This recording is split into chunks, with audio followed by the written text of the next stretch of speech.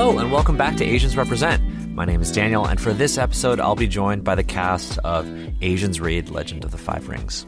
Steve, Emma, Jeremy, Monty, Sar, and I were finally able to get together to reflect on our experiences reading and critiquing the L5R rulebook live. We talked about the things we could have done with the series, our favorite parts of the game, and elements we wish could simply be removed.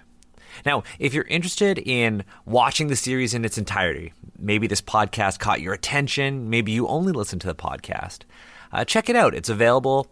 All 20 episodes are available at youtube.com/AZNSRepresent.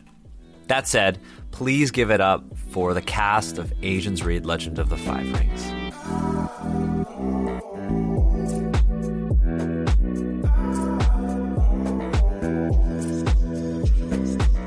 I'm happy that the six of us were able to sit together remotely. We're being safe. Sit together remotely and talk about the 20 episode journey that we went on. Well, not 20 episodes. I think some of us, it was like 19 or 17 episodes, but in spirit, we were all here for those 20 episodes. The 20 episode odyssey that we went on to read, or in some cases reread, the 5th edition Legend of the Five Rings core rulebook. And before we started recording, we went back and we were like, how long ago was it? And it was literally like June to November of 2020. So for like the height of the quarantine, the height of the pandemic, Monty, you're shaking your head. Every Friday we sat down to read this book. And, we did this for Oriental Adventures. And it's time that we do it for L5R.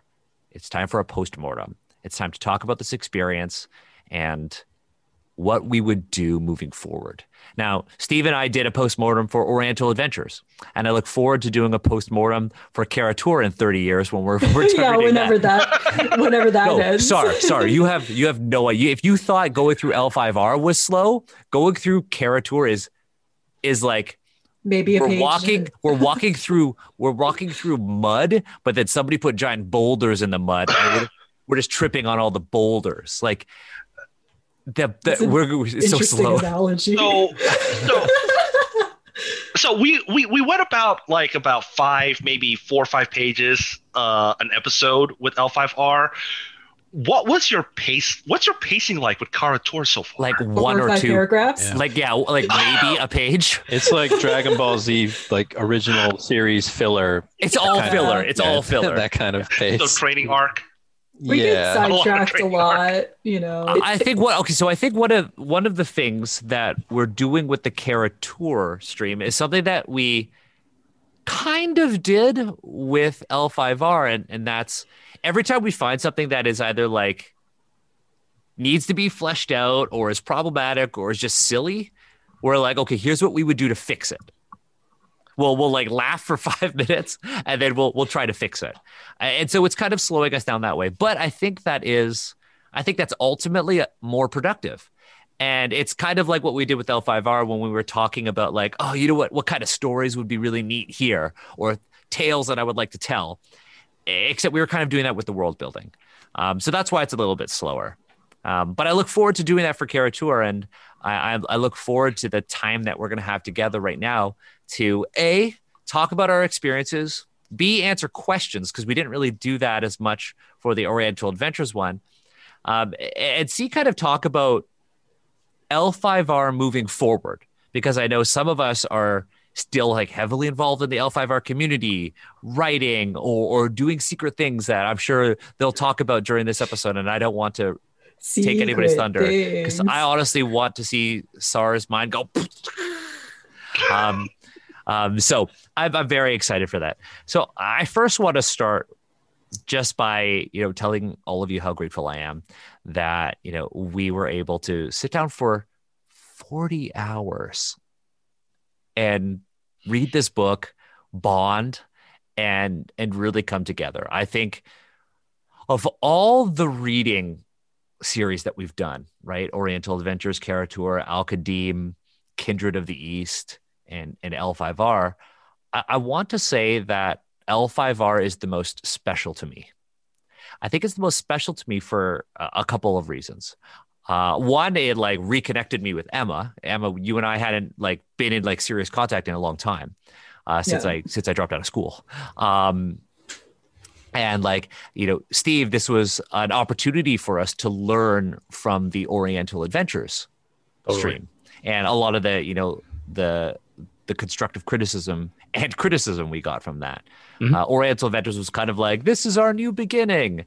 And what we did with Oriental Adventures kind of informed what we were doing with Kara-Tur and Al-Qadim. And so, I'm grateful that, L5R is very special to me for that. Also, with L5R, got to meet, Jeremy, Monty, and Sar.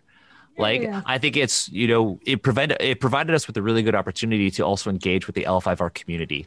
And Sar, you were kind of like the L5R ambassador, right? In no other stream were we able to like sit down and talk with somebody who has a very intimate knowledge of the work that we are, going through, critiquing and commenting on. And not only do we have like a fan ambassador, we also had somebody who had, written in this world and for these products. So we had you, Monty.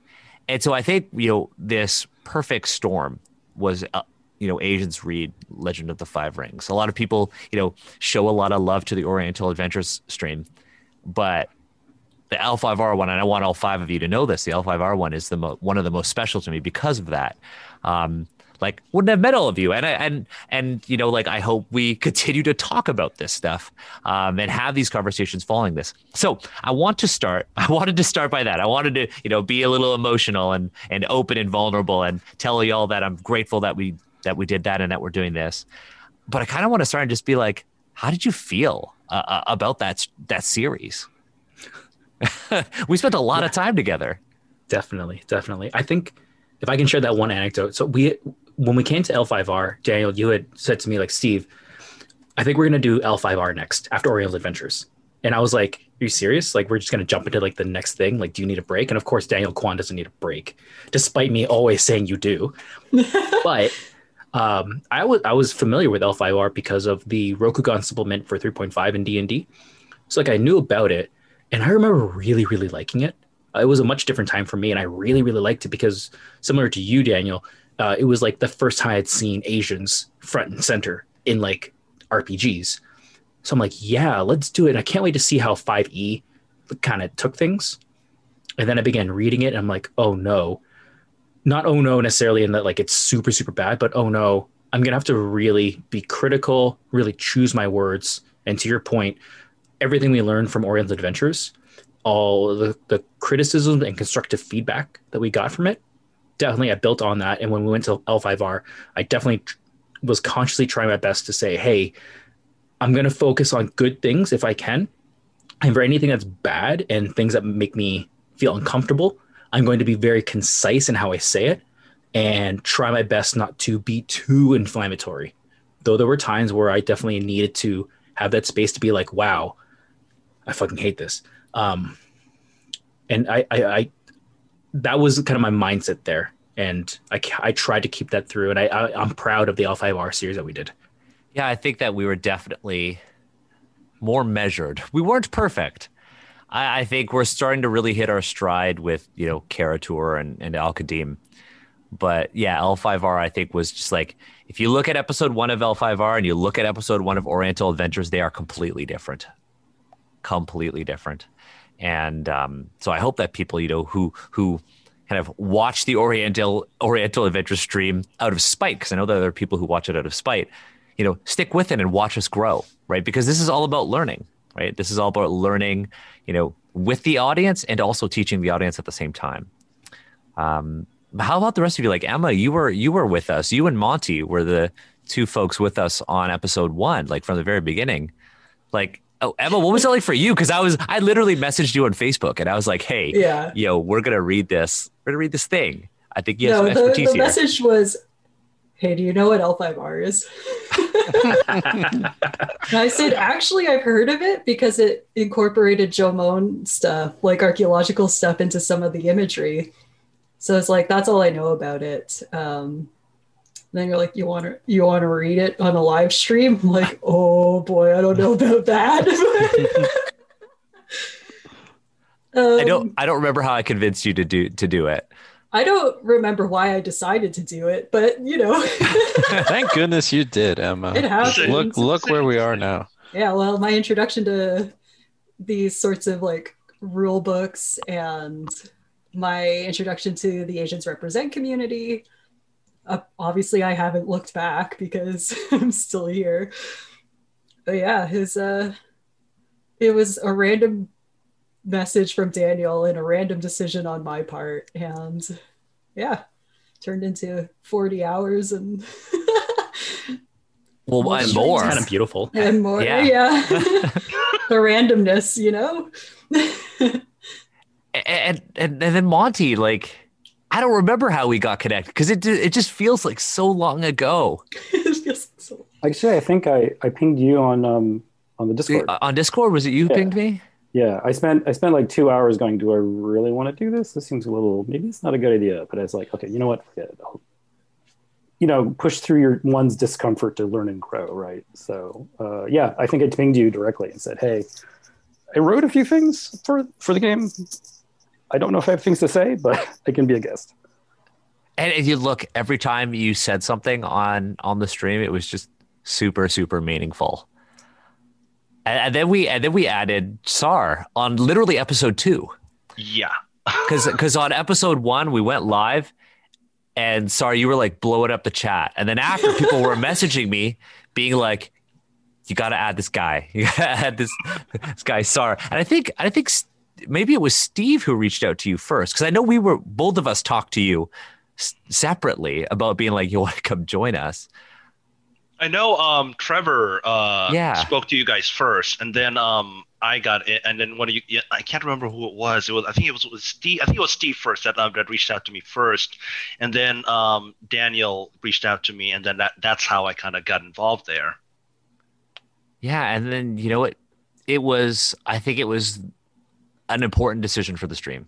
I think including you was, not only great because you just have so much knowledge from your own, academic background and your own life experience, but also just, I don't think we would have been able to do the series as well if not for your knowledge of everything else beyond that book.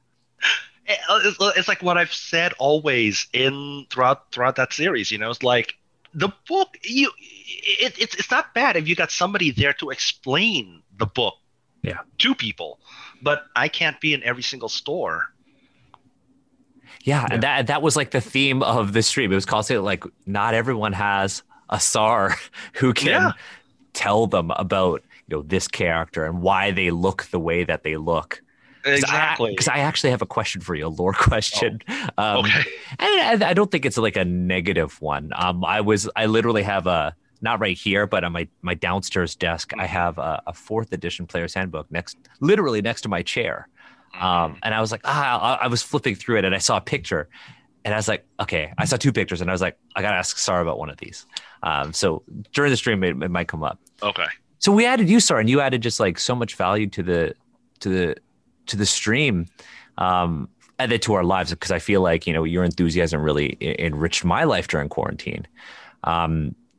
And then, Steve and I met this like ace reporter for the for the HuffPo, like an Asian Peter Parker, and because of that everything that was going on in our lives at the time, and we met you, Jeremy, and you're like, yeah, I play TTRPGs, I'm playing L5R, and then one of us invited you.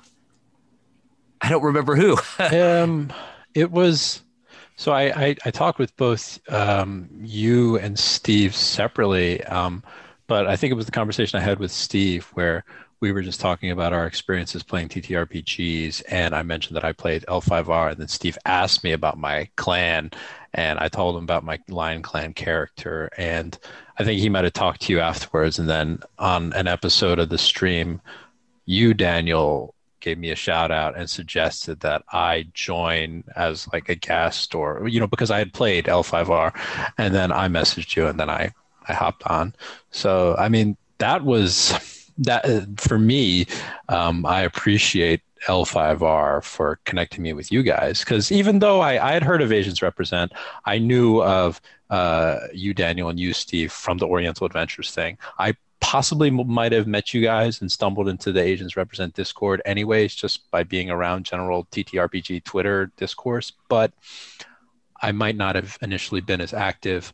And I think originally when I was listening to you guys talk about Oriental Adventures, at that time I was playing through an L5R campaign and quite enthusiastic about it. And I was like, oh, these guys need to play L5R. Like they need to play the actual game about Asians role playing and stuff like that. And then it was interesting, and we can talk about this as the episode goes on, but my opinions towards L5R as a game have changed quite a bit actually after joining you guys. And I don't want to say that my enthusiasm has, well, I will say it. My enthusiasm has slightly wavered, and that's not a bad thing. It's an interesting thing though, and I don't consider it to be bad or awful or anything like that. Once again, I appreciate L5R because it drove me into contact with you guys. Yeah, and now you're doing TTRPG stuff. You're writing for D&D Beyond. You were putting out like dope articles. Like I love the one that just came out. It's as of the time of recording, and it's like why low level characters should have big magic items. Yeah. And I'm like, oh, heck yeah, like it's so true, right? And it's everything you said in that article, just like boom, boom, boom, perfect. Yeah, and I think I probably would have entered the TTRPG writing space a little bit eventually, but with you guys, it drove me to want to start contributing more and to be less of a background figure and start speaking up a bit more, which is a personal thing. I'm used to kind of being in the background. I'm not really used to putting my voice out there and making long Twitter threads, even though I think I made one about the orc discourse back in last April or something like that. But being on the L5R stream really helped me get into that mindset. I feel, and Emma too, right? You started working in TTRPGs because of the stream. Yeah. I would not have otherwise, I don't think. Yeah. And so I want to go back to what you said, Jeremy, and you said that you're... Whoa, Daniel, you're going to blow past this question and not even answer it yourself? What was the question again? Well, producer Daniel, I believe the question was kind of just like thinking back, like what are your thoughts and feelings about this series as a whole? Well, yeah, I thought I said that. It's just gratitude. So wholesome. No, I mean, look, I think L5R, Asians Read L5R does everything that we as Asians Represent !Limited wanted to do, right? And that's look, we want to, empower Asian creators. We want to entertain and we want to educate. And we did all three of those, right? I thought we were hella entertaining when we were doing this stream. I thought we were hella educational when we were doing the stream. And, hearing that, Jeremy is Jeremy, no doubt that you would have started doing TTRPG stuff, but eventually, but hearing that it kind of accelerated that, or empowers you to go do it, fills me with gratitude. And likewise with you, Emma, right? I think that's one of my favorite things about Asians Represent is when people get opportunity to work in an industry that they really enjoy, whether it be a full-time gig or this thing that brings in, a little bit of extra cash that lets you, buy into this, industry even more. Right. I love that. Steve, you without Asians Represent, I'm sure you still would have been writing on Unbreakable, but I like to think that Asians Represent helped you get on Unbreakable Volume 1. And now look at you, you're best-selling author, you're working on other things now. And I know Asians Represent definitely helped me. Right, I would not be on Candlekeep if not for Asians Represent, right? So I think L5R was my thoughts on it. Would I play L5R? I'll go to that one because we're going to talk about Jeremy's enthusiasm about it. Would I play L5R with the right people? Yes, I would. Am I enthusiastic about L5R in the world of Rokugan? I am still intrigued by it. Very intrigued by it. And every time I see a piece of I maintain that L5R has some of the best art in TTRPGs. Yes. Some of the best art in TTRPGs. Yeah. Every time I see a piece of art, I'm like, I want to know more. So when I was looking through the 4th edition Player's Handbook, I was scrolling through and I saw a piece of art, and it was a Scorpion Clan person. It was like a woman. She had of course, it's Scorpion. Yeah, but here's the thing: she had like an umbrella, and it had the scorpions on it. And she was standing in front of like a temple. But the thing is, she didn't have a mask on, right? And so having like read through, L5R and knowing about the Scorpion Clan, I was like, oh, why isn't she wearing a mask? And I was just intrigued. And I don't get that in D&D. I don't look through D&D and be like, oh, why is that elf wearing that thing?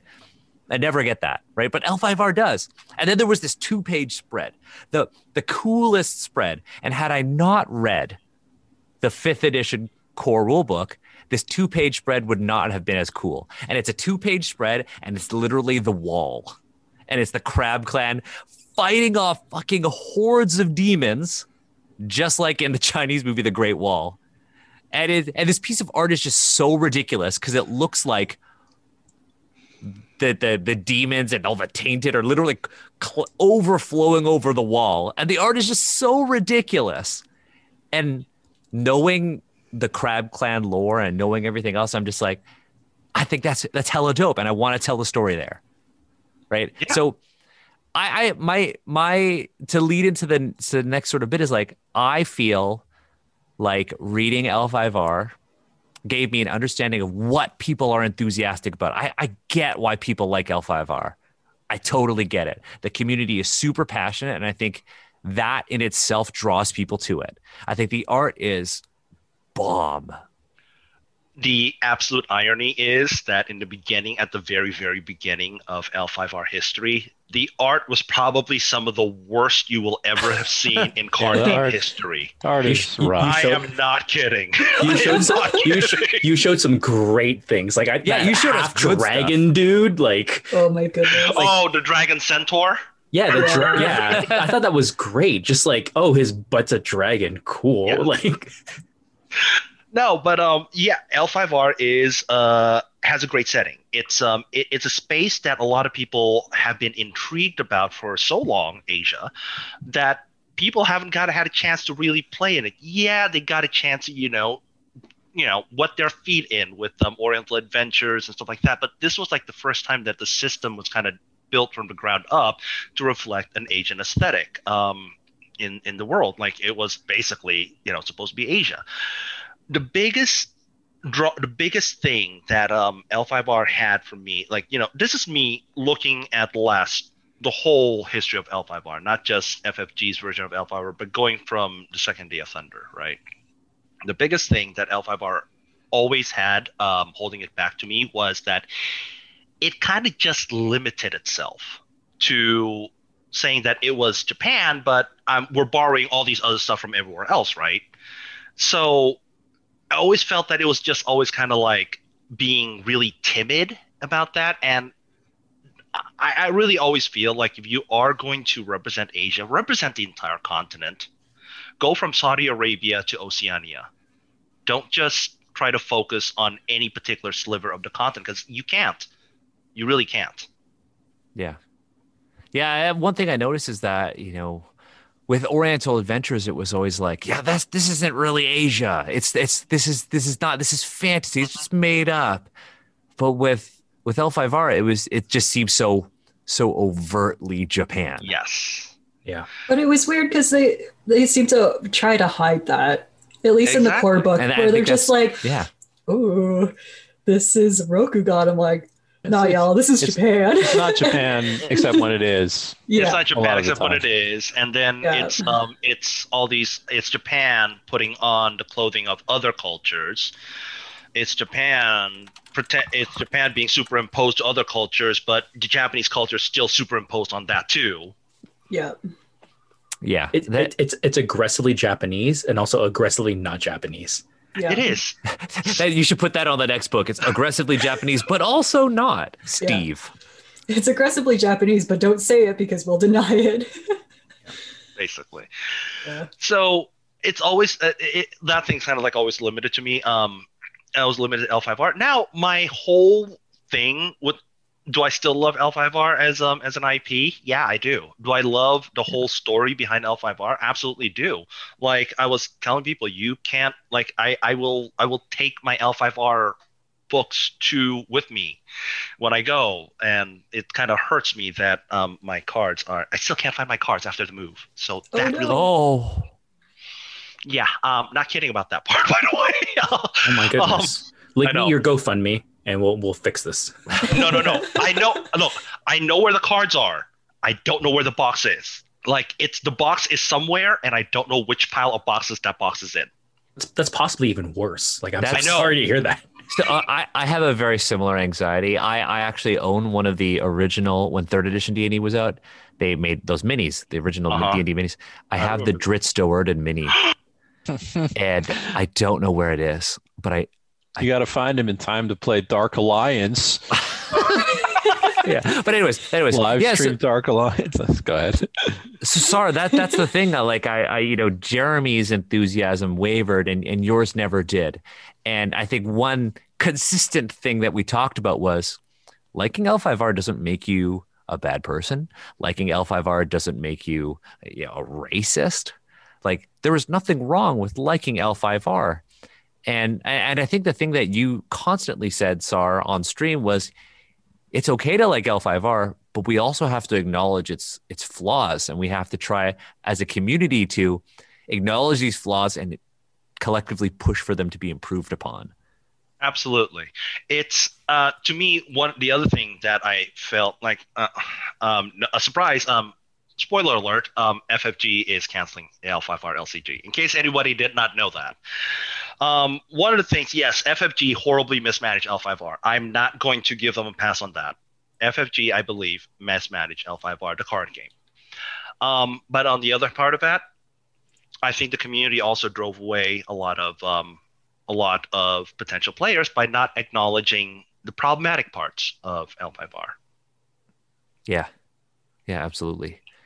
And it's so interesting because I think you talk about driving away fans, and I think I can't say anything about the card game because we never experienced that, nor did we experience really its community. But I think one of the things that kind of pushed me away from L5R was the fact that there's just so much lore, and so much of it is not in the books, like the RPG books.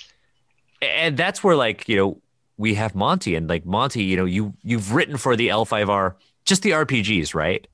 Right, just the RPG. Yeah, just the RPGs. And like I'm curious about, your kind of feelings about L5R. And I don't want to at all compromise any future work that you have. And again, to work on L5R also isn't a bad thing because, if people are thinking like you, Monty, and if fans are thinking like you, Sar, L5R can only get better.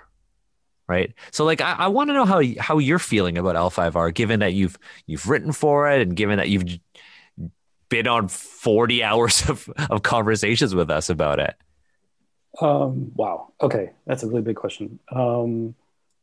It's kind of weird for a lot of different reasons. As a freelancer, I kind of I don't get to dive deep into certain properties as much as I would like to. And so when we did the 40 hours, those episodes, I actually hadn't touched L5R for a long time because I had already gone on for a couple of other work assignments. And I don't know if I'm just getting older, but I have a limited amount of information my brain can hold. And I actually I think I actually deleted part of L5R information, which is great that SAR came along because I'm like, I used to know that. It's I used to know this, but my brain has an empty hole for that information. Yeah. And so, which is even funnier because we went through the rule book and I'm like, wait, I knew these rules. Why don't I remember them? But what do I think about now? I think it's very mixed like everyone else. There are some parts that I like. There are always things I wish they could do better. I'm also a very big what's the word? I'm very much in the indie RPG games where it's how to explain it. My brain just shorted out. I think I just found that hole in my head. Yeah, watch out for that gap there. Mind that gap. That gap. there are different kinds of stories I wish the game system could like help tell. Right. That I don't really see it happening. You know, that's very vague, I think. And Well, I think we saw that L5R, yeah. you know, while, you know, we could say these cool stories and make things up, like much of L5R is about like court drama, right? That combat, war, politics, and those fucking custom dice. Sorry, I don't like custom dice. Still not over it. And I love custom dice, so that's not a problem for me. I do too. I don't like custom dice because it's just hard for me to kind of grasp. I don't know. It's just how my brain is wired. Watch, one day I'm going to work on a project with custom dice, and this audio clip is just going to come up. Yeah, definitely. The internet never forgets. Yeah. Oh yeah. But like, so yeah, the core book is all about this court drama, about these aristocrats, and like Path of Ways was fun to work on because it was about everyone else, the people who are like forgotten. And I could see the game kind of pushing in different directions from there, right? But the next books that are coming out are you know, are about the different clans, and again, the courtly drama, the aristocrats and stuff like that. So Yeah. anyway, that's my opinion. That's an interesting point. It's like you bring up, you know, many of the things that freelance writers that I've certainly experienced working in games. It's like you work on a project, you get really, really deep into it, and then you move on to the next one, and that hard drive fills up. And by the time you're ready for that next game, you're like, I can't install this new game because I have all these other game files. So I'm just gonna start deleting things to make room for this new one. It happened to me actually. Like I mentioned to you guys, I read through Wheel of Judgment, the L5R adventure that takes place in hell, basically, with your characters transforming into Oni. And it's been about a year since the L5R campaign I was playing in ended, and I was like, how do I read these stat blocks?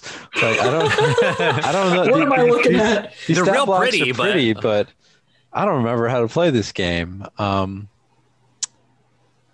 And you know, it's interesting. So I was playing pretty frequently in an L5R campaign up until maybe, I don't know, May or June of last year. And for a while, it was one of the RPGs I thought of the most, along with like D&D, Pathfinder, and Call of Cthulhu. Like L5R was right up there. And I remember when you guys originally started your episodes, your live stream of L5R, and I was watching it, I actually felt kind of defensive because I was in the middle of playing this campaign. It was a pretty good time. And I was like, oh, you know, they need to get somebody who actually knows the lore. And then SAR came on. I was like, okay, well, they got someone. And then They're listening to me. They're listening. And then I was like, oh, you know, oh yeah, man, they got some points here, you know. And then I came on, and then I talked about how my enthusiasm wavered. And it wasn't an immediate thing. And there are definitely still facets of L5R that I really like the Crab Clan. I'm quite interested in the Mantis Clan, actually. But at some point, I think just going through all those chapters in the book with you guys, I realized that during the campaign that I played in, there were an awful lot of odd little microaggressions that I didn't even notice. Like the time when, you know, my DM started speaking fake Japanese, and I was, you know, I kind of laughed it off because he's a guy that, you know, I knew personally, and we all laughed at, you know, anime inspired Japanese. But looking back now, I'm like, I probably wouldn't tolerate that now, and I wouldn't really want to participate long term in a campaign that treated that as a joke. And there were other things as well, you know, the fact that I was the only person at the table who was Asian and had some knowledge of Japanese and could tell at times when certain interpretations of characters played by my friends were approaching stereotypical. I mean, I don't think I had the vocabulary to really process those interactions back then, but I did after I started reading through the book with you guys. And so that's why I think my enthusiasm wavered somewhat. And right now, I would play L5R again, but with the right people who are perhaps more attuned to the sensitivities that go into, you know, playing fantasy make-believe in a world inspired very much by Japan. I play L5R with you guys. I play L5R with the right sort of folks who have some actual deep knowledge of either the lore of Rokugan or the lore of actual Japan, and know how to respectfully portray it in that uniquely balanced way. I probably am not going to go back to playing L5R with the group that I was originally playing with. Not because, I hate those guys. I do, I enjoy their company, but I think I'm looking for a different level of play now. And I think that's what I mean by my enthusiasm changing. Yeah, absolutely. Also, I maintain that I would love for the 6 of us to play L5R. Yeah. To do some sort of L5R one shot, I think would be incredible. I think it's the only way I would play L5R. We could play the new Otter Clan. Hold up, wait, there's an Otter. Yeah, There Yeah, is sorry. now an Otter Otter Clan sounds kind of cool. so I shared that. Yeah. There is Wait. now. It's officially canon. They There float is through the Otter. water just holding hands. That's Oh, all. Which clan, the Otter Clan or the Udder Clan? Ah. Do a bad pun there. I liked it. I liked it. Yeah. Yeah. I don't Damn. know. Like, I'm. This is gonna sound kind of shitty, but I would need tons of convincing to play in an L5R game, even with the 6 of you. And after going through the books and everything like that, there was just so many times where I was reading the text. I'm like, this is really cool, and literally the next paragraph be like, wow, I hate that, and that makes me feel very like vulnerable. And maybe it's just like a me problem, but this whole like ping pong and this whole like back and forth of my emotions was super jarring and just not a pleasurable experience. And I will say that I really want to play L5R. And I had recently finished watching season 1 on Netflix of Demon Slayer, because I'm just like, yeah, let's just take a look at like fantasy samurai and just like wild powers that they have and just like how they cut up demons. And like, maybe that'll really make me want to play L5R. And the fact of the matter is, after I watched season 1, I was like, L5R is not the best system for this kind of like action oriented kind of thing. Yeah, we can make it do that for sure. We could like focus on those things, and as the 6 of us, we could really lean into that and it'd be a great time. But we could do the same with like Fate. We could just pick up another game and just like have the exact same experience. In fact, we'd probably be less restricted and have to do a lot less backtracking of like and hacking of it. And I was like, like, what am I going to get at L5R? And to this day, I don't know what I'm going to get out of it. For me, I'll be honest. It's a big part of it is nostalgia. Sure. Yeah, that's for valid. sure. A big part of it is nostalgia. It's like, like you said, when I the first time in 1997, when I picked up the first pack of L5R, that was the first time I saw anybody that looked like me, badly drawn, but it still looked like me. Yeah. But and that love for that validation way back then, even though I believe it's misguided validation, still carries on to this day. And I still love the setting, and I still love the product. The one thing that I will say about the people that really do love L5R is we love the lore because we had a hand in building the lore. Yeah. That is probably the biggest hook that anybody that loves L5R has with L5R. We built the story. We decided that Toturi was going to be emperor. We decided which wind was going to be the next emperor. We decided which clan was going to foot the next emperor. We decided all that. The community decided all that. And that's probably the reason why people have such investment in L5R. And what I want to say to them is that we can get that investment again in a setting that, that actually is respectful. And it's not something that we have to hold on to, because let's admit it, there was a lot of mistakes that the community made. The elephant, for one. But so we can. This is a chance for us to go back and rectify those mistakes that we made in storytelling.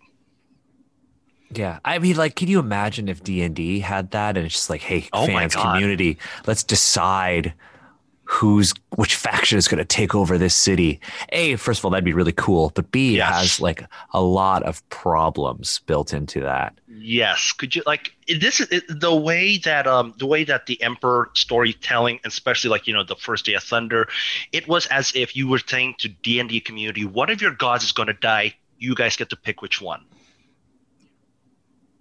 Is Robin gonna die? It's that. How dare you? How dare you? What? It happened, I know. Yeah.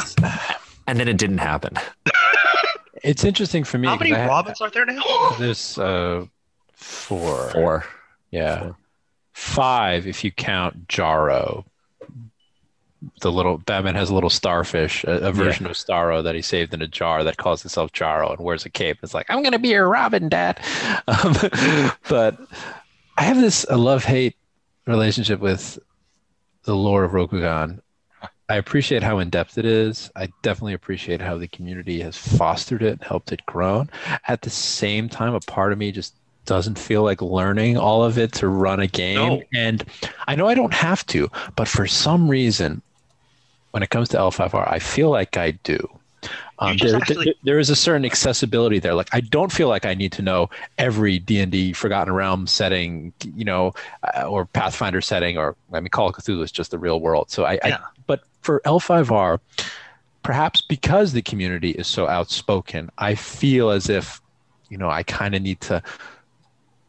I guess what I want is almost a more generic samurai game that's not L5R, but L5R is uniquely Rokugan, and you can't really escape that.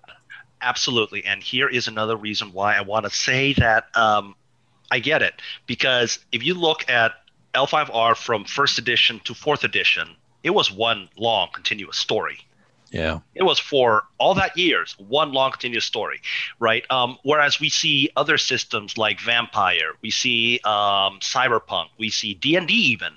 Well, each new edition kind of revamps the story a little bit, kind of resets the story a little bit, kind of moves the story in a new setting. So you get to tell new stories instead of just continuing the old one.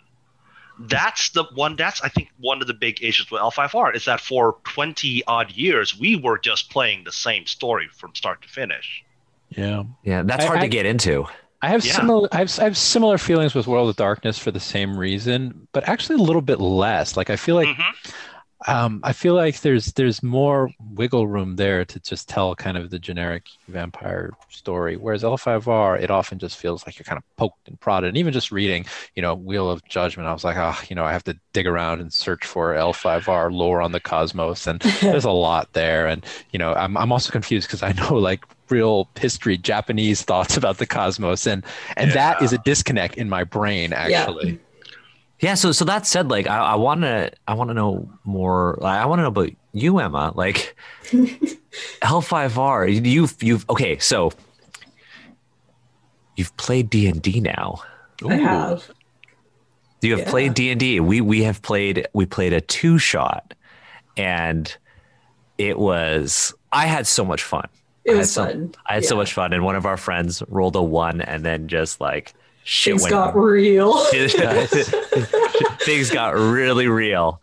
But like having played D&D, having played For the Queen, and having read, the L5R core rulebook, I'd love to know where you kind of sit now. Because, your opinion at the end of the series, I don't want to assume that it's different now, but it must have changed given that you've now interacted with a lot of the TTRPG community. You've read Karatur as another sort of setting frame of reference, and you've now played TTRPGs. Like, where does L5R kind of fit now in the, like, I want to play it, I think it's interesting to examine, or, I like the setting, or I'm curious about the setting. Like, where do you kind of fit in there?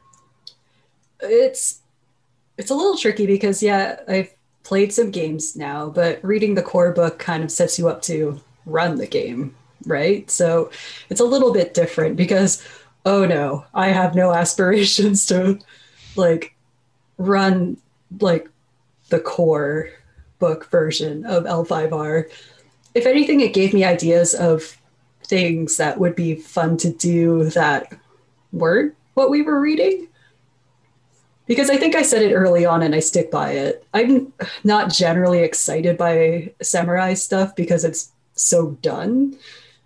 And for me, it's really caught up in those like stereotypes of what Japan is in Western eyes. And so I don't necessarily or interact with those things. Mm-hmm. But like, it was still my introduction to reading these things and interacting with the community, which I must say, I don't know if you were going to have a question about like what surprised you the most, but yeah, there is a question. I'm just going to say mine now, so you don't have to bother. Is I was actually surprised by, because I kind of had the sense that the L5R community was quite strong and that there was a lot of information and a lot of feelings. And so I was kind of preparing for like an Oriental Adventures level lashback when we did this. And I was particularly expecting who is this person? What are they doing here? They straight up say they don't know anything about this world. So what the hell? And that didn't really happen. Granted, I haven't read the YouTube comments. They're pretty positive. They're pretty positive. I have read the positive ones, the not so positive ones, and there have not been comments to the hateful level of Oriental Adventures. And that's what surprised me in a good way, was that this was well received and almost asked for by some of the community members. And a lot of the times if people did want to like start to argue about things, it was about lore. So I'd be like, that's not how it is in Japan. They're like, yeah, but in the lore, I'm like, okay, I can't talk about that. I don't know, but still. Yeah, it was, I mean, talking about, what surprised us in the lore, it very much, the community, correct me if this isn't how you folks felt, but for me, it was like, it almost felt as though the L5R community was reacting like the exact opposite way the people who really loved Oriental Adventures did. For Oriental Adventures, people were like, y'all don't know what you're talking about. This is old. Get a life. Are you even Asian? Really? Are you even Asian? Seriously. Like that Steve guy doesn't look Asian. Like, my wife's Asian. I could love Oriental Adventures. Oh. Like we've seen it all. But for L5R, the community, like kind of vibing with what you said, Sar, was almost like, hey, I know L5R gets a bad rep, but here's why it's cool. Here's why we really like it. And we want you to see this. And it was almost like the community understood that there's this barrier to entry. And they kind of saw our critiques as us trying to create a greater barrier to entry. And the community kind of reacted in a way where they were trying to show us why they loved L5R. And that really caught me off guard in a good way.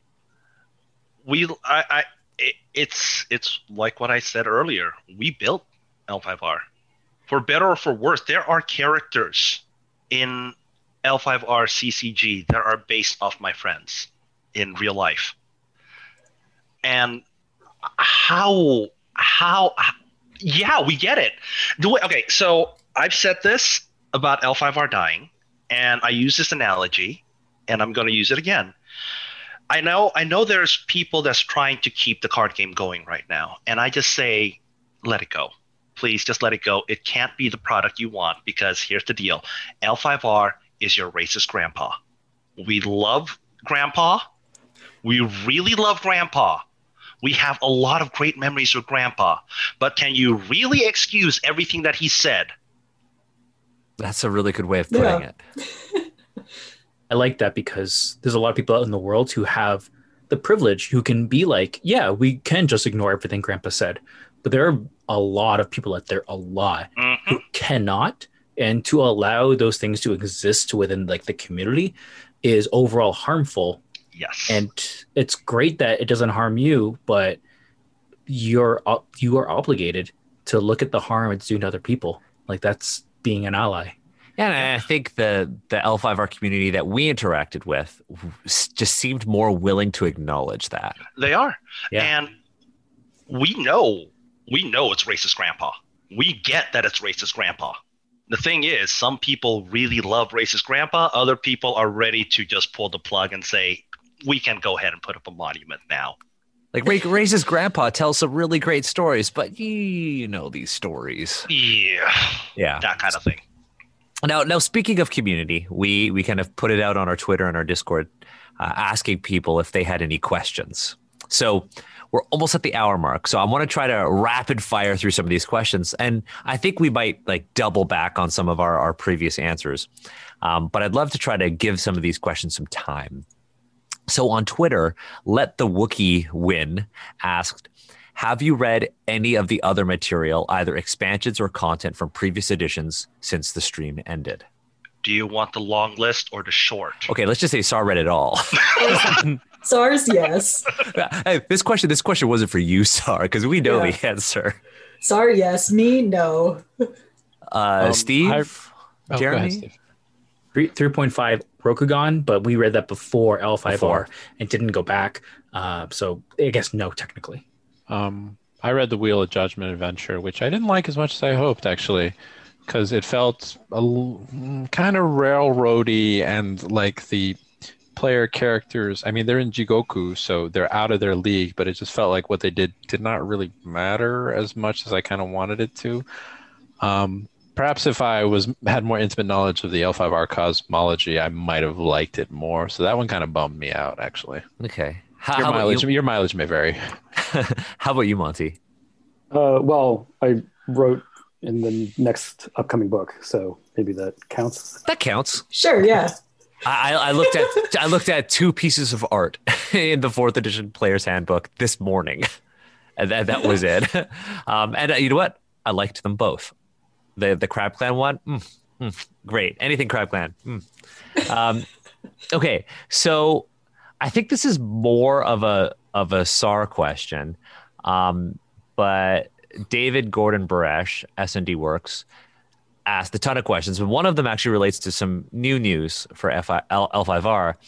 And their question was, in February of 2021, Fantasy Flight Games announced that it was ending the L5R Living Card game, which is the flagship L5R product. It definitely seems like the card game is far more popular than the RPG. While the novels and RPG are continuing, no new product has been announced for either of these. What are your thoughts? I think this is more for you, Sar. Well, we know that the RPG and the novel line is continuing. The novellas are also continuing. They got, I believe, 2 more. They got released, Lion and Scorpion. Lion and I can't remember which one. But so those are still continuing. The RPG line's continuing. FFG owns the IP of Legend of the Five Rings outright, which means Asmodee owns the IP of Legend of the Five Rings outright. Asmodee owns Edge and Aconite, which are still continuing to publish L5R products. So that leads me to believe that a Asmodee company is going to publish a L5R competitive game at some point, competitive or cooperative game, because the newest edition, the newest expansion for L5R, the card game, is going to have a co-op element to it. So that's going to be one thing. I don't know where L5R is going. I want to see where Asmodee takes L5R, but at the same time, I'm not going to wait around. I would rather just see other people try to create something new. Instead of trying to build on potential landmines, let's start with a new field. Yeah. I always thought an L5R war game, like a miniatures war game or a skirmish game, could be really neat. They had one. Battle. Well, they have one, but more in line with indie tabletop games. So there's a really cool one called Rangers of Shadow Deep. And it's like co-op, or you could play it solo. And what's really neat is that there are these pre-made scenarios, and it's kind of like D&D but solo. But it'd be really cool to do that with Rokugan, like, create your own characters, go through these scenarios, or have massive battles like in Warhammer, but in their sort of Warhammer 40K has its own campaign. So you're actually creating these narratives and getting attached to your characters that are on the battlefield. It'd be neat, but I don't know if much of the L5R fan base is really into wargaming. there was L5R Miniatures Clan War way back in the day. Oh, okay. There you go. Or if it was a board game. Now, same user, different question, and I think one that is much more lighthearted. You're in charge of creating a new minor clan. They could be any animal, real or mythical, for their icon, and they must have some duty as a focus. Like, like the Falcon Clan, they hunt ghosts and things like that. What are they called and what do they do? And like, Sar, feel free to, or Monty, or Jeremy, if you know the answer, feel free to interject if that animal already exists. I was thinking about this. And I don't see for me, I want to pick something that's like, I want to go for like Raccoon Clan. Yeah. Mostly because like I like raccoons. I like the fact that they like clean their food, and I would love the fact that I'm kind of on this thing lately. I would love if there was a clan, they were responsible for like agriculture and the culinary arts, like the court, like the trends in food. Because I feel like nobody's talking about that. What are the trendy things to eat in Rokugan? I saw this comment earlier. Oh, is that Crane? That's Crane. Oh, F. yeah. So I don't think the animal's taken, but the job might be. But I was thinking about this because I saw the tweet earlier. And it's like, one of my favorite animals are squirrels. So like Squirrel Clan. And I think what they would be in charge of is, we have like all of the knowledge keepers and the keeper of records, but what about more on the archaeology side, like the keeper of mysterious or antiques and objects? And so the squirrels are responsible for a clan of like Indiana Jones and Laura Crofts. Yes. Here's what's going to end up happening with that clan, and I would absolutely love to see it. They would be the ones digging it up, and the Phoenix would be the one going around the Empire and said, "Hey, this is what we found." And then the squirrels pack it away and keep track of it. And the squirrels pack it away, keep track of it, and the Phoenix goes like, and then it's like one day the squirrel's going to be like, "We found this, but we don't want to tell the Phoenix." Yeah. Does the Squirrel Clan forget about all the things that they've hidden as well? They're just like, oh yeah, this thing. That's everything's cool in a big warehouse. There's a catalog, but maybe it's all out of order. And secret warehouses too. No, we okay. We actually need the Squirrel Clan because the Phoenix don't know where anything is, and this Squirrel Clan can totally explain why. Yes, I did it. I made a thing. You did it. There you go. Emma made a thing. I am not suited to L5R. What about the rest of you? I think my clan, because I already talked about Demon Slayer, my clan would be the Boar Clan. It would have literally just one member, and it's me. And I'm just going to take everyone else's abilities, and they're going to be cross school stuff, but I'm just going to name it after myself. And I'm like, I made this, and I am who I am, and you all can just go away. And it's going to be a boar. There's already a Boar Clan. I know, but I want the Demon Slayer reference. Look, hashtag redraw Inosuke. Just like, give me more Inosuke art, is what I'm saying. That's fine. Sorry, is there a mouse clan? No, there's not. What? There's no mouse clan? Is there a rat clan for the Zodiac? There are the Ratlings. Oh, I don't necessarily. They're like an actual creature. The Nezumi. They are creatures. The Nezumi. Yeah. I saw them in the 4th edition book. Okay. So Monty, a mouse? I think I want my mouse clan to be a bunch of like anarchists and rebels who like say screw the imperial system, and they found some like isolated place, and like as just almost as a joke and fu to have like a little mouse clan symbol, right? I mean, they might not survive, they might get wiped out, but they're gonna go down with their middle fingers up. So. I like it. Love that. How about you, Jeremy? So there already is a turtle clan, right? Yes. Yeah, there is. They're the turtle. They're the tortoise. Tortoise clan, but I kind of just want there to be a turtle clan of like, kind of like Mantis clan, except they actually ride and have befriended gigantic turtles like dragon turtles that are just swimming in Rokugan's waters, and they protect the environment, specifically the ocean. I like that concept. I don't think that really exists in Rokugan, but it would exist in my version of Rokugan because I like turtles. Yeah, that's sweet. I like it. I mean, and I would have them come into contact with like the mantis and other seafaring seafaring folk. Hell, I'd bring in like Seventh Sea and just connect the world and have like, the ships from fake Portugal, their first contact with Rokugan be like these turtle folk people. Just I love chilling it. on their big But you ass said boats in the sea. specifically dragon turtles, so that's even scarier. Yeah. I just want there to be. I think because I recently watched the Gamera movies, but like I think I just want like big ass turtles in the sea and humans on top of them protecting the environment. See, For it. my minor clan, and I know people in L5R is going to totally flame me for this, just because there is some hidden, like super deep hidden L5R lore when I think about this clan. I want to create a the Owl minor clan, and I want them to be like the keeper of all obscure and esoteric knowledge in all of the world. Like, do you need to know how many steps, how many thumbs it takes to go from Kyun Bayushi to Otosan Uchi? They'll know how many steps because they actually measured it. That's cool. That's because when you said owl, I immediately went to Batman Court of Owls, and I was like, oh, ooh, Secret society and Rokugan that A clan in Rokugan who basically are dead, and they only come around when they're asked to. Like, damn, that sounds pretty cool. Oh my god, that's like that has like some significant lore implication if you do that. There's a lot of like a weird kind of necromancy, but not necromancy from what I know about L5R.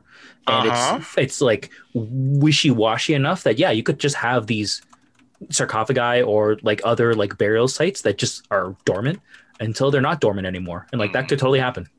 Yeah, great totally idea for can. a campaign. Yeah, I play that.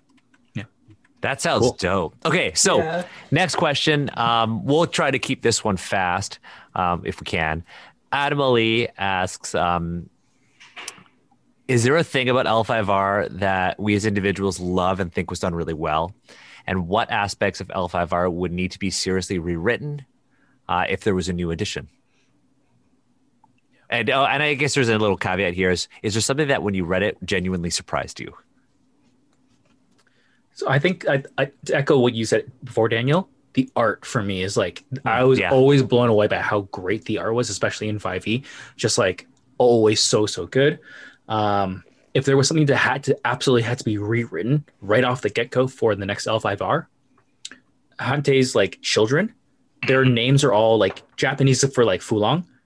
Change them so that you actually have a wide breadth of Asian sounding names. So have a name that sounds Vietnamese, have one that sounds Korean, and just lay that in the groundwork. You don't have to necessarily do anything about it off the get-go, but it will actually help, because right now you just coded the only Chinese god to be the evil one, and it's like, that's not great.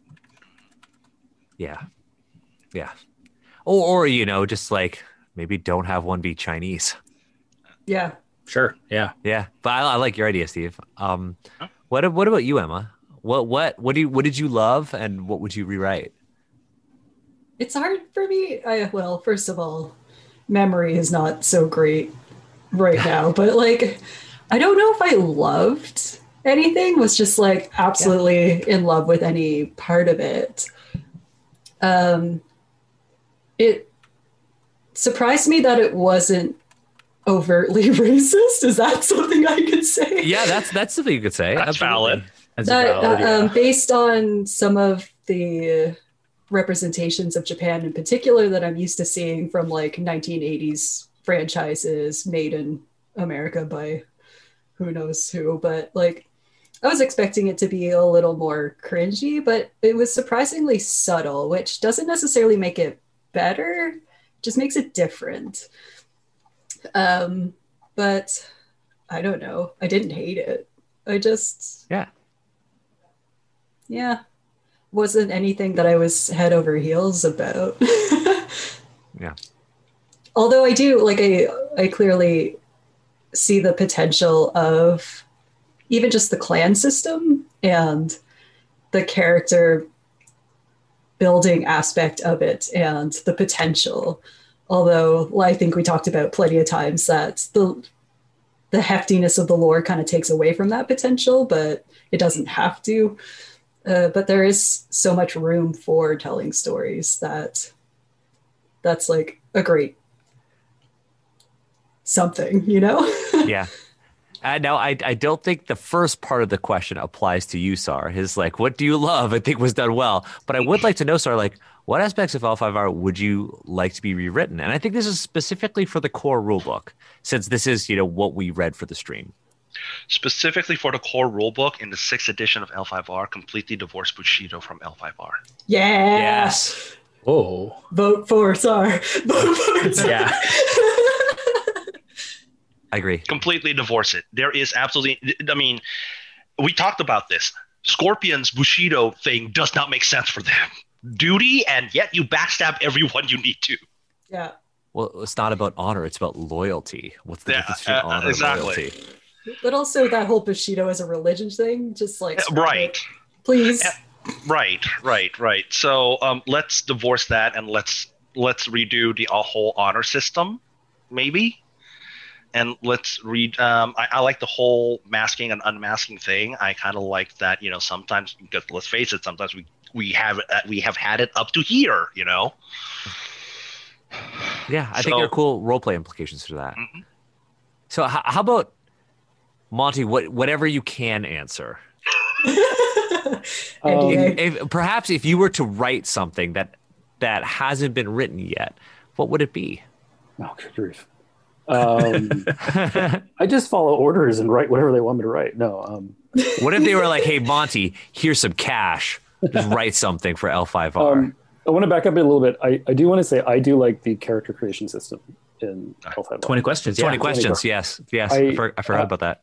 I don't think the game leverages it enough, but by the time you're done, you actually get a lot of information. Like you now all of a sudden have NPCs you can pull from, family members, clan members, your character's understanding of the world, and it's all a good GM I think can see all that and just all of a sudden just blossom with a bunch of different plot possibilities.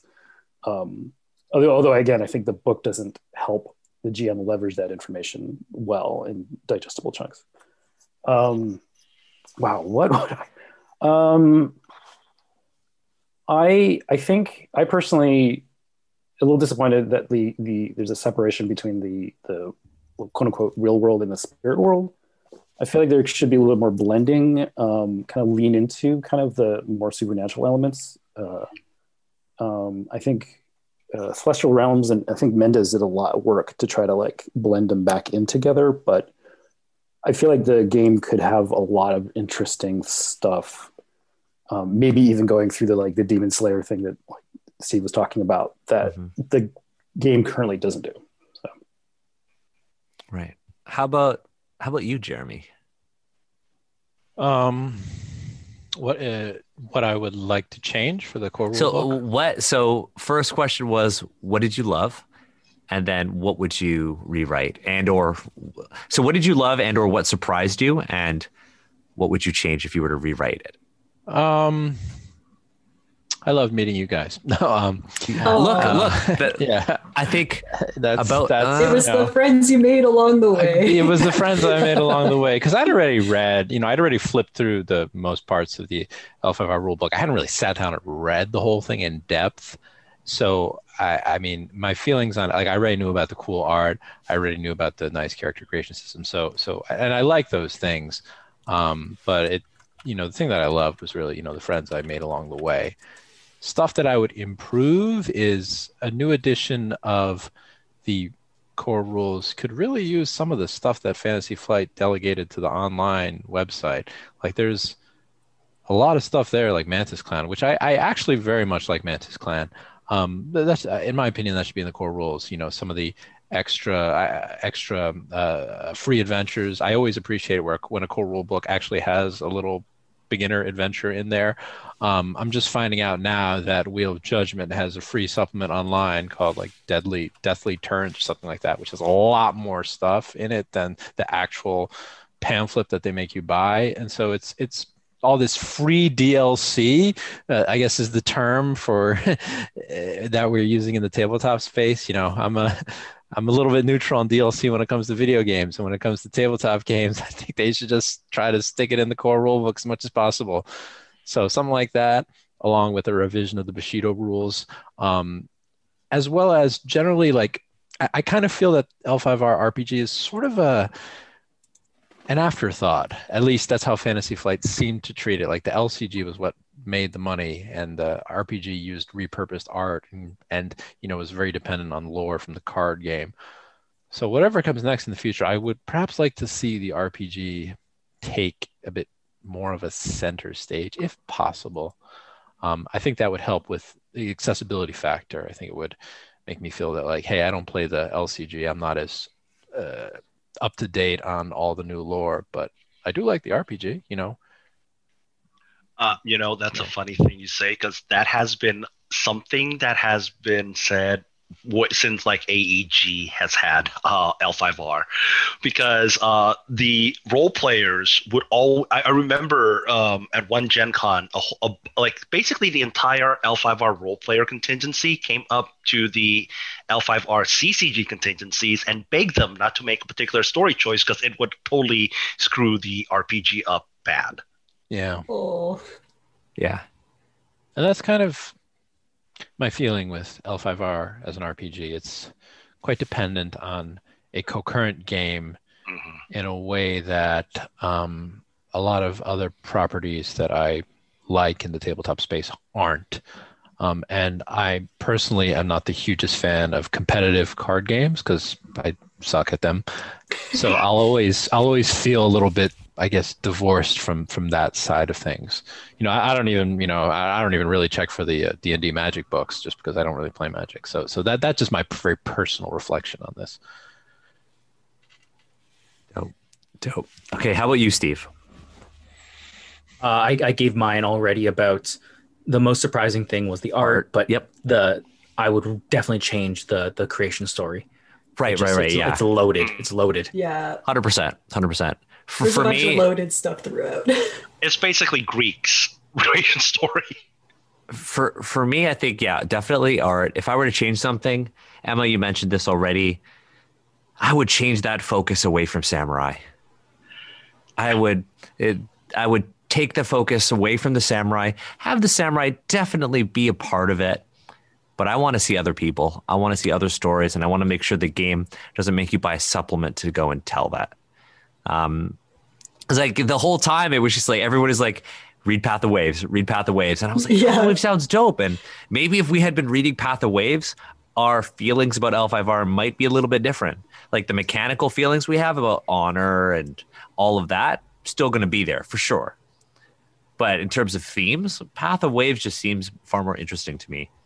Now, that said, there was a question that I was originally going to ask, but it's been 3 months since the end of the series. Somebody asked, what of the, because you know how we had all these little mini games that we wanted to, that we decided. What was your favorite? What was your favorite one? On the wall. That's Resident Evil. The Resident Evil one. Resident Evil. Weird stuff going on in the Shadowlands, and you play like a contingent protecting the wall, and there are tank controls. You got to turn around in a circle to slash with your sword. So, yeah, that's the one I would like to play. Yeah, for me it was that. I also couldn't remember any of the other ones because that one was just like still fresh in my head. We went back to the wall a lot. We did go back to the wall, but I actually kind of want to do this. Okay, so a little bit of a plug here, but Aconite came out with an L5R novel called Night Parade of 100 Demons by Marie Brennan, and it focuses on the Dragon Clan. But basically, it follows the story of this one guy who goes out and try to basically catalog the yokais of Rokugan. And I kind of, if that doesn't sound like Pokemon, I don't know what does. That's cool. Yeah. That's cool. I would also, we never mentioned this on stream, but now that we know about all the clans, I would love to play a game of Beak, Feather, and Bone set in a Japanese city. And instead of playing the different guilds, we play the different clans. Now, I think that would be a really cool way to engage with the L5R lore. I would be really interested to know more about how Japanese cities were constructed. And Beak, Feather, and Bone, I think, would give me a lot of information about that. Oh, yeah. So that'd be really, really cool. And it would let us talk about it, too. Yeah. Right? Yeah. Okay. So what do you wish that... So Dismally Oriented asked... Ziggy had asked the mini games question. Dismally Oriented asked, what do you wish you had done differently with the L5R read through?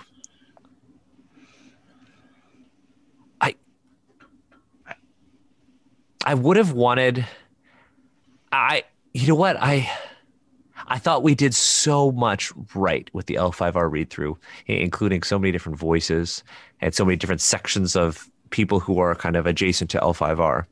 But the one thing that I wish we could have done was perhaps dedicate a little bit more time to trying to rectify some of the problems that we saw instead of just calling them out. And that's something that we're doing now with Karatur and Al-Qadim. It's like, okay, let's stop. They're focusing on this thing. This is kind of silly. Let's have our laugh. But seriously, what would we do to fix this? And I think if we had been more purposeful about that, we would still be reading L5R now. Yes. And B, we wouldn't have had all of these other series. It's hard to go back to something like this and say, well, I wish we could have done this, because if we had done that, we wouldn't have been doing the stuff we're currently doing now. But I wonder if there's something that we could have done differently or we should do for future analysis. One thing we started with in the L5R was after the stream was over, I would jump in Discord into voice, and we would have like a mini kind of like green room kind of like shindig afterwards. And that just wasn't scalable. It wasn't sustainable. But there was a lot of good conversations that did happen afterwards where the audience would be like, you know, you talked about this one thing and like I had more feelings that I couldn't get it out in text. Can we talk about it now? And I'd be like, heck yeah. But, you know, from being on screen for so long, it can be super exhausting and just we couldn't keep that up. Yeah. So my wish was we have infinite energy to always do that. And time. But maybe we just should have taken some breaks, because I know I totally got burnt out a little and was not as articulate as I would have liked to have been about some topics, which could have led to some confusion over what we were discussing. So maybe we should have done it like every other week instead of every week. Yeah. Maybe alternate. Maybe if we take breaks from the wrap up now, we can go and do like a one-off read this thing. It's totally possible too. Okay. So we're getting to that like close to hour and a half mark, at least in our recording time. Who knows what the final one would be. But there's a question that I want us to kind of end with, and it's a long one. I don't know if I'll actually read the whole thing. Sorry, do you think we should read the whole thing? Is this one from Bobby Denton? Yeah. I think you should read the whole thing. Okay, so I'll read it. So this is from Rob Denton. To preface, I am a white author who has worked on Legend of the Five Rings since 2011. I've written for RPGs, short fictions, and one of the clan novellas. As someone who has re-examined his own old work and seen where I thoughtlessly encoded harmful stereotypes into my work, I tried to correct myself and approach my writing for L5R with more sensitivity. I'm inspired by Japanese period dramas, especially Kurosawa and Kobayashi, and storytelling traditions. And I want to continue writing fantasy that is inspired by ancient Japan. I try to research before I write anything, but I'm discovering there is a very fine line between appropriation and appreciation, and sometimes I worry that my ideas will be interpreted harmfully, which sometimes limits my ability to tell the story I'd like to. I would also prefer not to be yet another regressive voice working against inclusiveness and progress in our industry. All of which is to ask, what advice would you give to an author who wants to appreciate and not appropriate? And then I'll go to a follow-up question just in case. This is from Rob as well. And follow-up question, how much creative freedom is acceptable for a writer who is not from the culture that inspired their writing? Is it possible to reinvent or draw inspiration from cultural aspects without the risk of perpetuating misunderstandings about the culture itself? So I think those questions kind of go together. Does anybody want to take a stab at this? It's a really, really tiny, small, simple question. Yeah, really. We ended with the simplest of questions. Yeah. I could start because it's something that, you know, I have had a lot of anxiety about. And it was, you know, working on Candlekeep. Right. For me, you know, Candlekeep Mysteries is not L5R. In fact, it is the farthest thing from L5R. And the adventure that I wrote was inspired by, you know, the Kung Fu cinema of the 70s and 80s.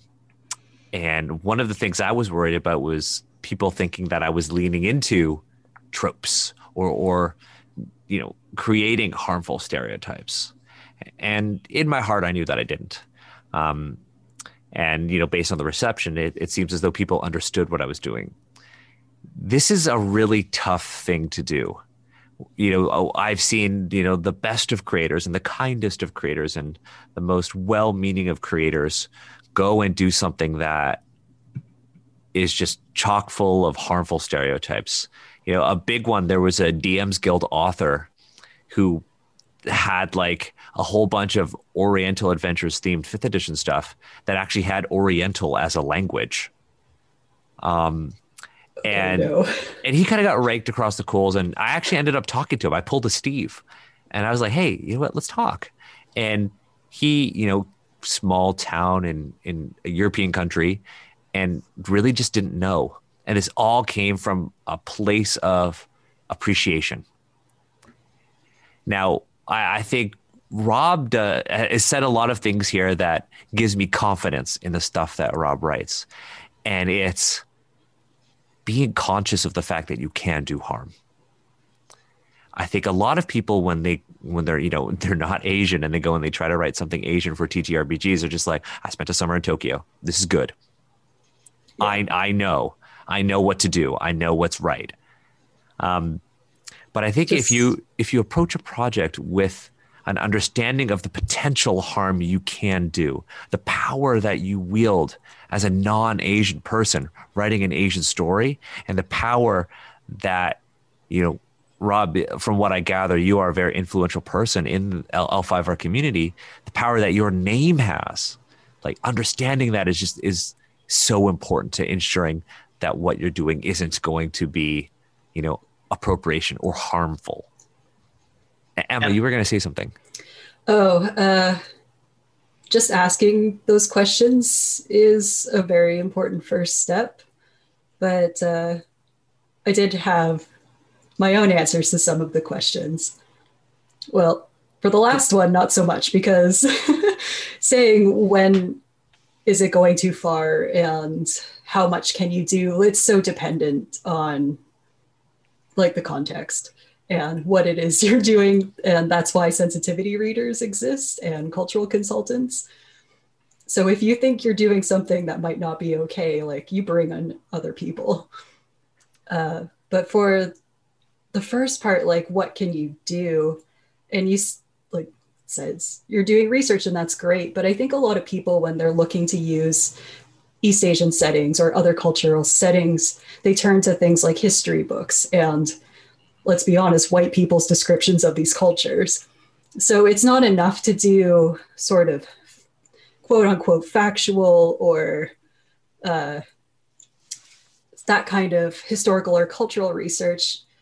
It's a lot of work, but you have to kind of delve into the more social and cultural analyses of how these ideas are talked about in the first place. So Asian representations in mass media and Western media, you need to go into the history of representations and how those people are talked about in order to even recognize harmful stereotypes. And I think that's a lot of what we talked about with the L5R read-through, is that idea might not seem so bad until you look at the history of how that word or how that concept has been used against people. And it's a different kind of research, and it can be really hard. But that, again, is where a sensitivity reader or people that are experiencing and then also trained in these sorts of things can help. Yeah, that's absolutely right. One thing I will say about Robert Denton is he's one of the few authors in L5R. He has written for old L5R, and he's written for new L5R. And he's one of the few authors that got it right, who I could read his fiction.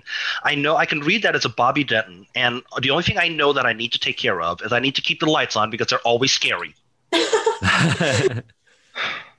Nice. That's great. I like it. Yeah, I think to echo what Emma said, if you're going to be publishing something like L5R, reach out to sensitivity readers. I mean, anybody who's watching this, look, we did this huge sensitivity read for free, It's pretty true. much. And pay your sensitivity readers, reach out to members of the community. There are actual Asian people that play these games and are affected by them more in an intimate way that deserves recognition, and plenty of Asian creators in the TTRPG space that deserve money. So that is a resource right there. And on the topic of, the line between appreciation and appropriation, this is a really tough call to make. It's something that, every person ultimately has to decide for themselves. But it as Emma said, do a little bit of research, ask other people, ask, don't be afraid to get feedback. Don't presume that just because you taught English in Tokyo for a year that you really know enough to sensitively portray a culture that is very clearly very clearly based on Japan. And the other option is, if you're going to write something that's based on another culture, don't hew so closely to that culture where you're going to risk really offending and hurting people. Like it's almost like you want it to be a historical drama, but no, with L5R. So for me personally, I wouldn't, if I were making something based in any real world culture, I wouldn't go that close to the bone. That's just me. Yeah. This one is like, I thought about this one a lot today, and I was lucky enough that last month or so I got to talk to Connie Chung on another panel or so, who's the GM for Transplant RPG, and we just talked a lot about representation. And today, my thinking on these types of questions is that I think the question of what is the line between appreciation and appropriation, I think that is a very alluring, but also a trap. It is going to basically make you think in a way that's not super helpful. But it's so alluring because you definitely want, your human brain wants that line in the sand to be like, here's where appreciation is. And once you cross that line, here's appropriation. But the fact of the matter is, we're really arguing, if we're going to go that way, of when is blue too much like purple. And it's kind of like, it's going to depend on who's reading it and things like that. So I don't think that's super helpful to talk about. I think what's maybe more helpful is to examine things like, as the writer, what is the power dynamic between you and your audience? And when I say audience, of course, I mean everyone in there. And you're going to have to dissect, who has the power in this conversation? And that's going to affect how that's being consumed. And other ways you can go about doing this is, jumping ideas. Another way to kind of think about this as a thought experiment is that story you want to tell doesn't have to be in this Asian setting in order to tell it. So as your thought experiment, could you tell the exact same story in Star Wars? And would it actually make sense? And the reason I use Star Wars is because Star Wars is more or less divorced from a lot of cultures. And if you can tell the exact same story using purple and blue aliens, do you need real Asian people to tell that story? And if you don't, you have to really examine why you want to. And your reasoning could be completely valid, and it could be very helpful in continuing the conversation, but it also might not be. And you're going to have to just kind of sit in that uncomfortableness. And that, again, is part of being an ally. And it kind of sucks, but I don't think anyone is trying to tell you it's going to be easy, because it won't be. Deconstructing your privilege is always going to be difficult. Yeah. And I think it's as long as you're having that conversation with yourself and with the people you're working with, and honestly with your employer.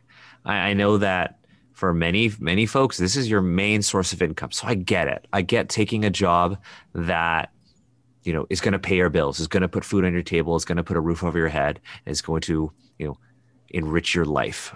I get that, and I've done it. Right? I have worked on projects that I am not proud of. And I realize that, I have the privilege to turn down work or to recommend other people, right?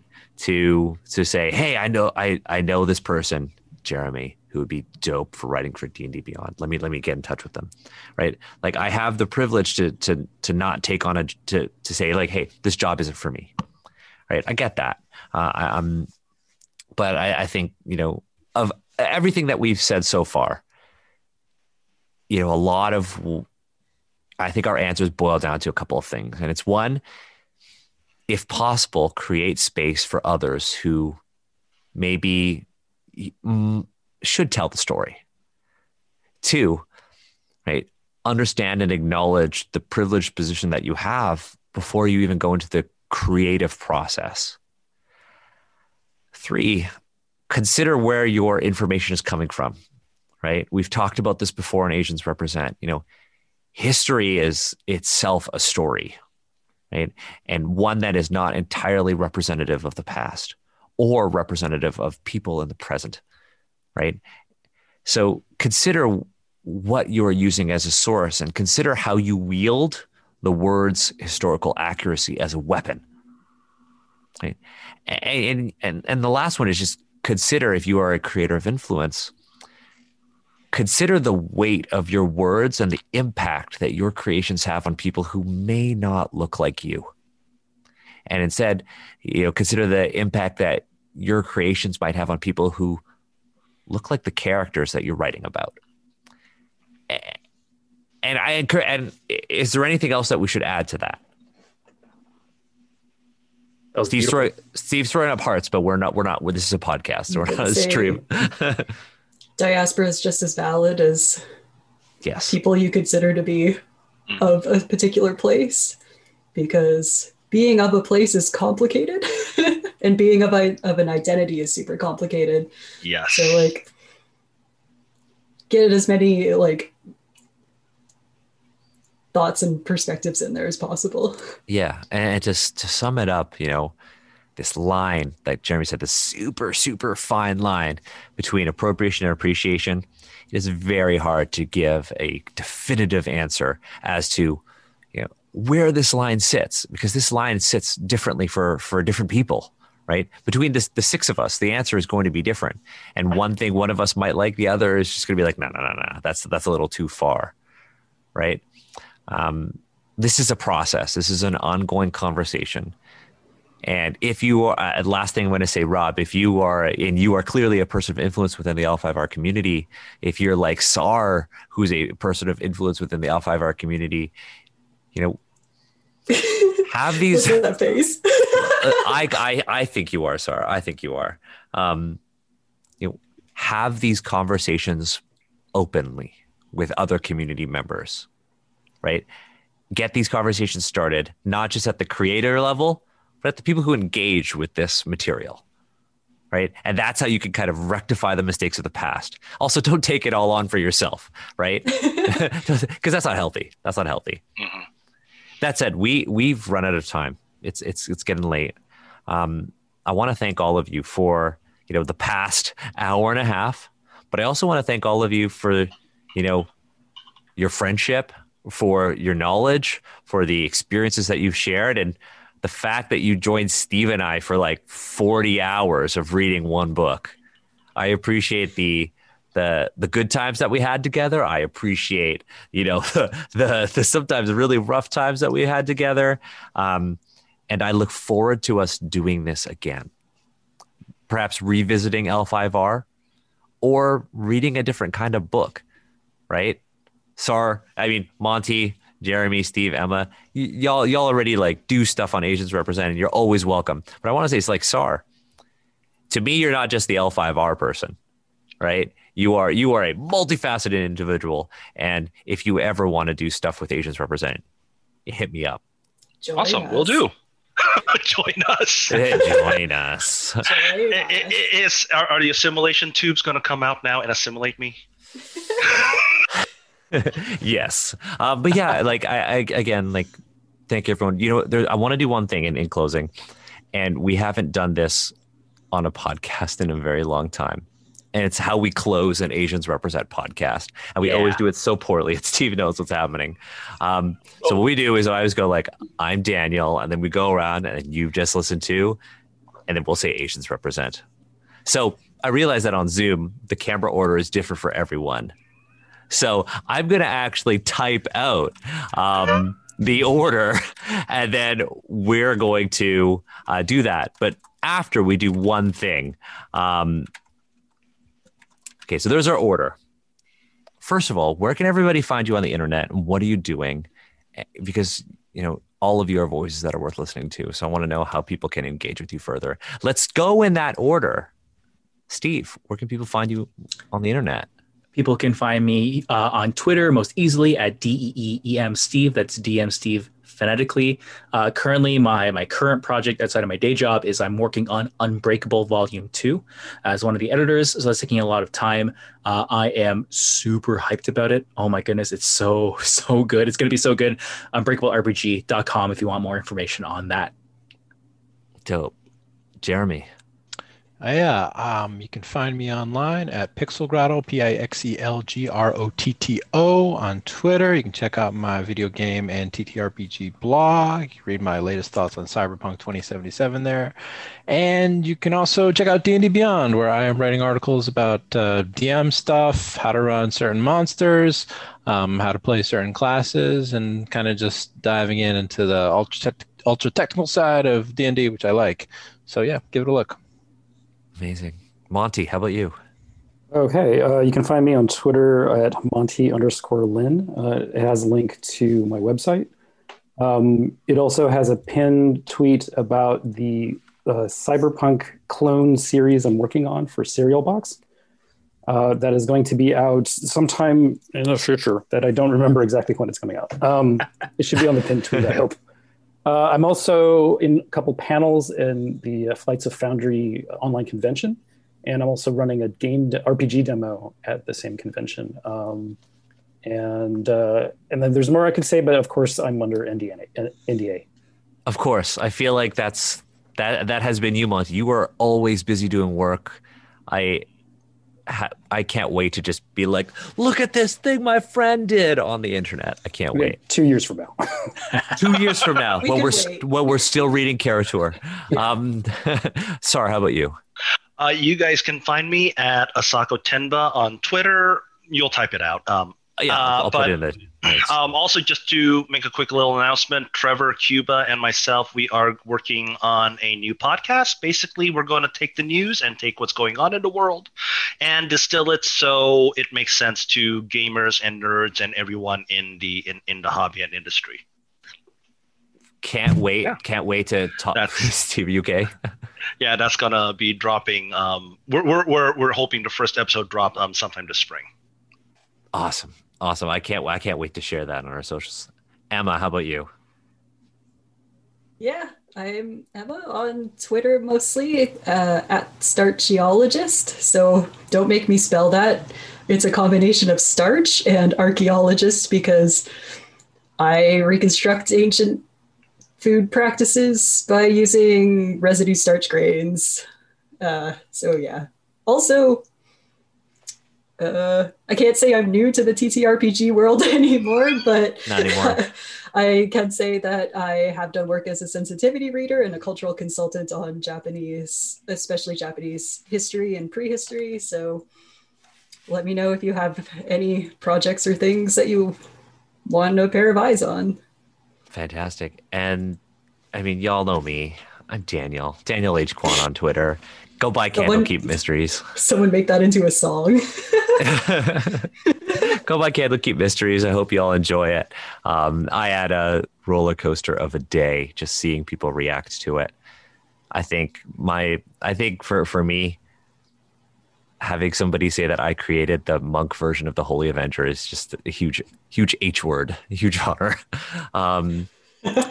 Honestly, the item's a little overpowered, but yeah, I'm real happy with that, and I'm proud that I was able to represent my culture in D&D in a way that it hasn't before. Okay, so here's what we're gonna do. We're gonna sign off. So we're gonna say I'm, and then we're gonna introduce our names, and we're gonna say you've just listened to, and then we're gonna say Asians represent. It's gonna be super out of sync, but that's the joy of podcasting remotely. Okay, here we go. I'm Daniel. I'm Steve. I'm Jeremy. I'm Monty. I'm Czar.